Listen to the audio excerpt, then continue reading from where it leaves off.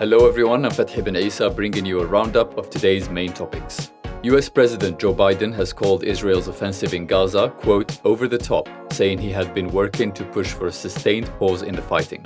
This is Mr. Biden's most direct criticism of Israel since its invasion of Gaza in October, as he faces immense pressure from progressives and the Democrat-leaning Arab American community to bring about a ceasefire.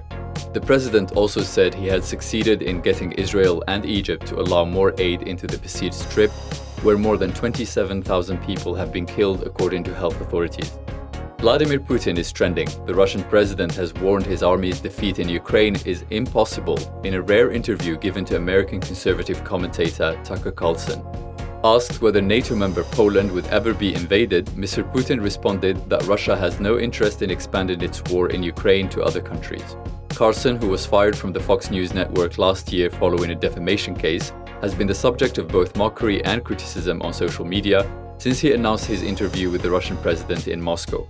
Pakistan's main political parties were tied neck and neck in early results on Friday after vote counts in the general election were hit by unusual delays, which the government blamed on a suspension of mobile phone services.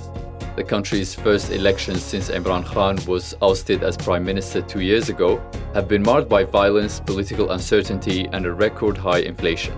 And finally, Cristiano Ronaldo is trending. Many are reacting to videos of the Portuguese star confronting Al Hilal fans after a 2-0 loss of his side Al Nassr in the Saudi Pro League derby.